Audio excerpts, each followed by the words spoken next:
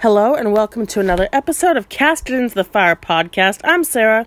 I'm Sherry. And we would like to cover every existing adaptation of The Hobbit or Lord of the Rings. This includes the live-action Peter Jackson films, the animated ones from Bakshi and Rankin Bass, and also the fan-made Born of Hope, The Hunt for Gollum, and Horn of Gondor, and also some lesser-known earlier adaptations. May I say lesser-known here? I don't know if they're lesser-known where they were made or not. And these include a live-action Hobbit and live-action Fellowship of the Ring from Russia, an animated Hobbit from Russia that only really covers the first part of it, and also an animated Hobbit from an animator from Prague. So we're going to start with the Russian animated Hobbit made in 1991, which this can be found on YouTube both in Russian and in Russian with English subtitles. And when I say The Hobbit, it's basically the first part of the story before they meet Bilbo. And it seems to have been intended as a TV series, and it wasn't finished. Yes, this seems to be the prologue or pilot episode. The actual filming without the credits lasts 5.5 minutes, and the rest of it, as the total is only 6 minutes 11 seconds long, is credits. Searching Russian Hobbit animated on YouTube will show it to you. And the official title of it appears to be Treasures Under the Mountain. And this was made by Argus International Animation Studio, and it possibly was interrupted by the USSR being dissolved the same year. Yes, that is a very common supposition on this. Not that we'll necessarily ever know, but it's probably a good guess. And you want to talk a bit about the cast? Sure. Now, I'm not perfect at pronunciation here, but the director was Roman Mitrofanov, and he had also directed other things previous, The Boatswain and the Parrot in 1982, and another thing in 1991, so same year, and that is in Russian. Now, I believe that was titled Organchik, but The Boatswain and the Parrot was based on fairy tales, and Organchik was based on the satirical novel by a Russian writer called The History of a City. We have the writers listed as Mikhail Bartanev and Roman Mitrofanov, who both worked on the screenplay, and they do give credit to J.R.R. Tolkien, but it says writer novel uncredited J.R.R. Tolkien. So, but they did credit him. Does this mean it's maybe not officially? Maybe it's not officially approved by Tolkien or Tolkien Estate or any of that stuff. It's unclear. Now, cinematography, Konstantin Ineshin. Music, Mikhail Mirovich. Producer, Vladimir Repin. And I was also able to find the names of the two voice actors. Now, one voice actor who did the Gandalf voice. Now, Gandalf's voice is in 99% of this animation. And he was Nikolay Karachenstov. And Thorin the Second Oakenshield was voiced by Lev Borisov. Now, at the time of the making of this, Nikolay Karachenstov was a well-known actor in Russia and very popular. So it's not surprising that he was chosen to do Gandalf. And his voice is deep, and it was very, very fitting for his voice to be Gandalf, I believe.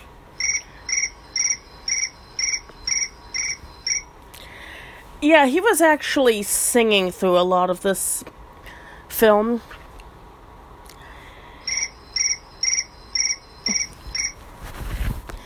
So it starts showing with a rainbow peacock symbol, which I guess is part of Argus Studio. And then they begin with the story of Thrain, king of the dwarves, and how he found gold and jewels under the mountain, and his trade with the men of Dale. And this was all in song. The people and the dwarves, they look like a pretty old-fashioned sort of fairy tale animation look. And more detailed art for the mountain and the town. There's a guy enthusiastically ringing 6 bells at once, because this is Dale, known for its bells. And they sing of the friendship and the happiness of the dwarves and the men of Dale.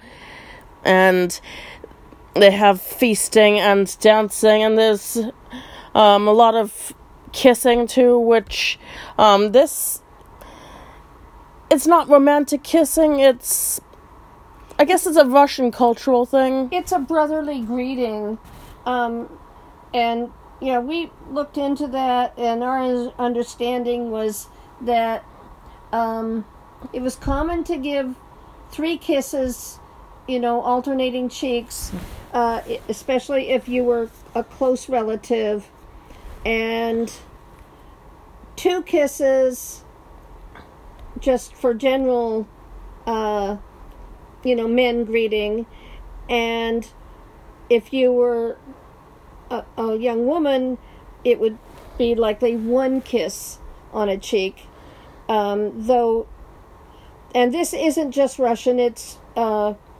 actually quite a few different cultures, but it was frowned upon by the leadership of the nations. So, and these different countries that practiced that, the leadership was often communist. They show the food at the feast, and I'll be nitpicky about the geography and say, how do they have lobster? They are nowhere near the sea. There's kite flying, including a dragon kite. Now, this kite flying was not in the book, but it was also, much later in the Peter Jackson live action version, and I think it may have been inspired by this. And he sings of a storm coming, and it shows the sky darkening, and Smaug comes, and he's different looking. How would you describe him? Well, He looks like he's got a bit of a rooster head. Yeah, he's got kind of a beakish upper mouth or lip or whatever you would want to say. But in side profile, he looks less like a rooster. Oh, that is the nose. That's his nose. That's his nose going down sort of like a beak with these broad nostrils. And around the edges of his nose, or his nostrils, and below, like his upper lip area, seems to be jewel encrusted where, they kind of glisten and shimmer.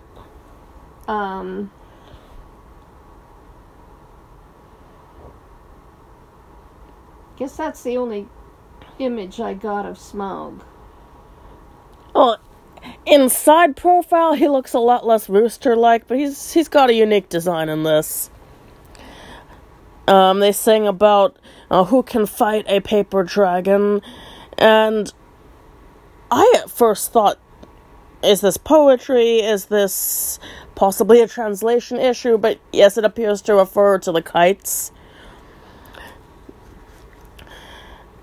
Yeah, here's a side... in side view, he looks more like the traditional dragon kind of head. Big horns.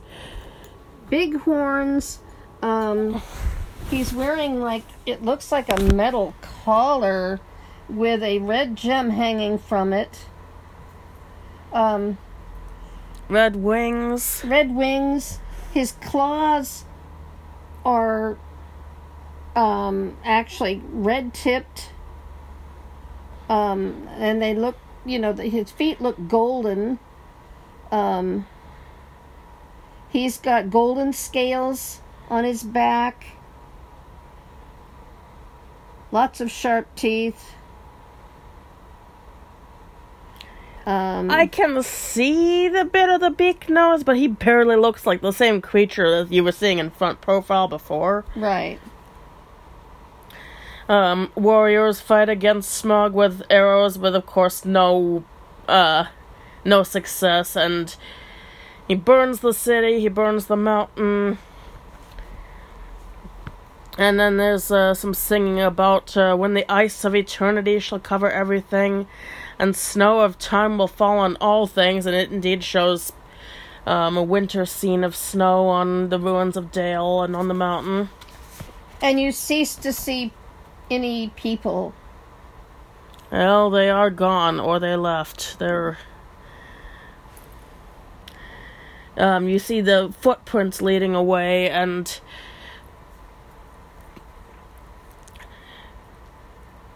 Yes, it says, the song goes, the land gradually merges with the sky, and the night gradually merges with the day, but someone left footprints on the snow which lead to the distant hope. And I guess this is meant to be Thorin? The distant hope is that mountain. Yeah, but that's where the dragon went, so,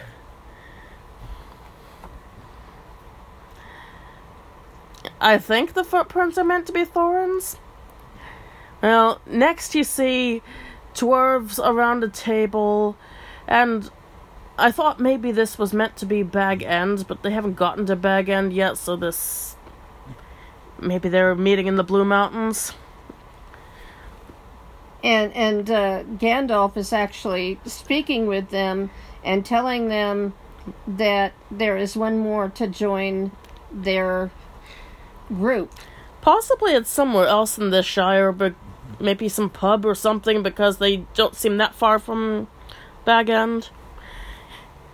Yes, they're all around the table and they're chanting revenge, revenge, revenge, and Gandalf says there's one more to join the group. It's impossible to do this with 13, and they will be helpless. And Thorin, he says, what are we to do? And this Thorin... he's got a mega red beard, and he's got that blue hood with the big silver tassel on it. They really followed all the dwarf hoods, color coding which dwarf was which, like the actual book. That's Gandalf. Yeah, the animation for Gandalf looks pretty good. What is he wearing? Is that some kind of armor? It's sort of like an over tunic over something that's like tight to his skin. I guess so. Shirt. Like a short sleeve tunic over a long sleeved undergarment of some sort. Yeah, it's not armor. You're right. He's got a very impressive long white beard and a black pointy hat. So they seem to be... Yeah, here is... Yeah, there's Thorn with his giant silver tassel. And I think that's probably Dwalin next to him with the green hood and Balin with the red hood and the white beard. And boy, does he have a beard. He probably can tuck that into his belt. I mean, you can't see because he's got the table there, but... It's longer than his waist. So, yeah. And it's divided into 2 sections and plated on each side. Now, the thing about the lucky number, yes, it's in the book, but I kind of felt like it was an excuse on Gandalf's part to get the dwarves to accept Bilbo. And this seemed to be played a bit more seriously. Yeah. So he says that, they'll know the place to go because of the mark that will be there. And next they're seen, and, they'll find the mark on the house of the one who will help them. And next you see the dwarves heading through, I guess, the woods toward Bilbo's house. One of the dwarves has a pinkish-looking beard for some reason. I don't know whether that was on purpose or the lighting. I don't know. And you see an owl fly away from a branch in an oak tree. Yeah, I thought the owl was cool. The owl was cool, and they put quite a bit of detail into that one branch that the owl flew away from. And yeah, the branch kind of sways a bit after it flies off, but the owl is watching them for a while as they are, traveling below it. And then Gandalf, who is alone now, blows out the candle, and it ends, and the credits are in Russian, and I can't read any Russian, so did you get any complete subtitle of the credits? Because I only got a partial one. I only got the first part of the credits.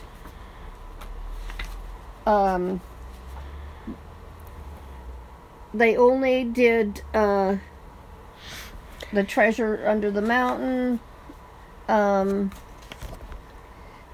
and based on the book of J.R.R. Tolkien, Hobbit, and then the rest of the credits were in Russian. So yes, we both think that this was the pilot episode of what was probably meant to be a TV series. I mean, obviously somebody deciphered what the credits were, because I did find the list elsewhere, not on the subtitled version, but elsewhere on the internet. Which... When we are fully dependent on subtitles or what other people have found, because neither of us speaks Russian. That's right. The only one in my family who speaks Russian is my older brother. But, oh yeah, it's interesting. You can go look it up, check it out. It's only 6 minutes and 11 seconds to watch. Or 5.5 if you don't want to view the credits at the end. But the majority of it is in the form of a song. Sung by Gandalf. And he does have a beautiful voice in singing it. I did take the time, though it didn't take long, to actually write down all of the dialogue, including the song, in my notes. If anybody is interested in hearing, the full version of the script, maybe we'll make another podcast with it. And both the fully in Russian and in Russian with subtitles are both easy to find. Just Google Russian Hobbit animated and you will find it. And I think the next one that we'll go over is the animated one from Prague, which is about 16 minutes, maybe a little less. It's the full story with some changes, but we'll get to that when we get to it. Thank you for listening to Cast Into the Fire podcast, and look forward to going over the other Tolkien adaptations, all of them. And good night. Bye.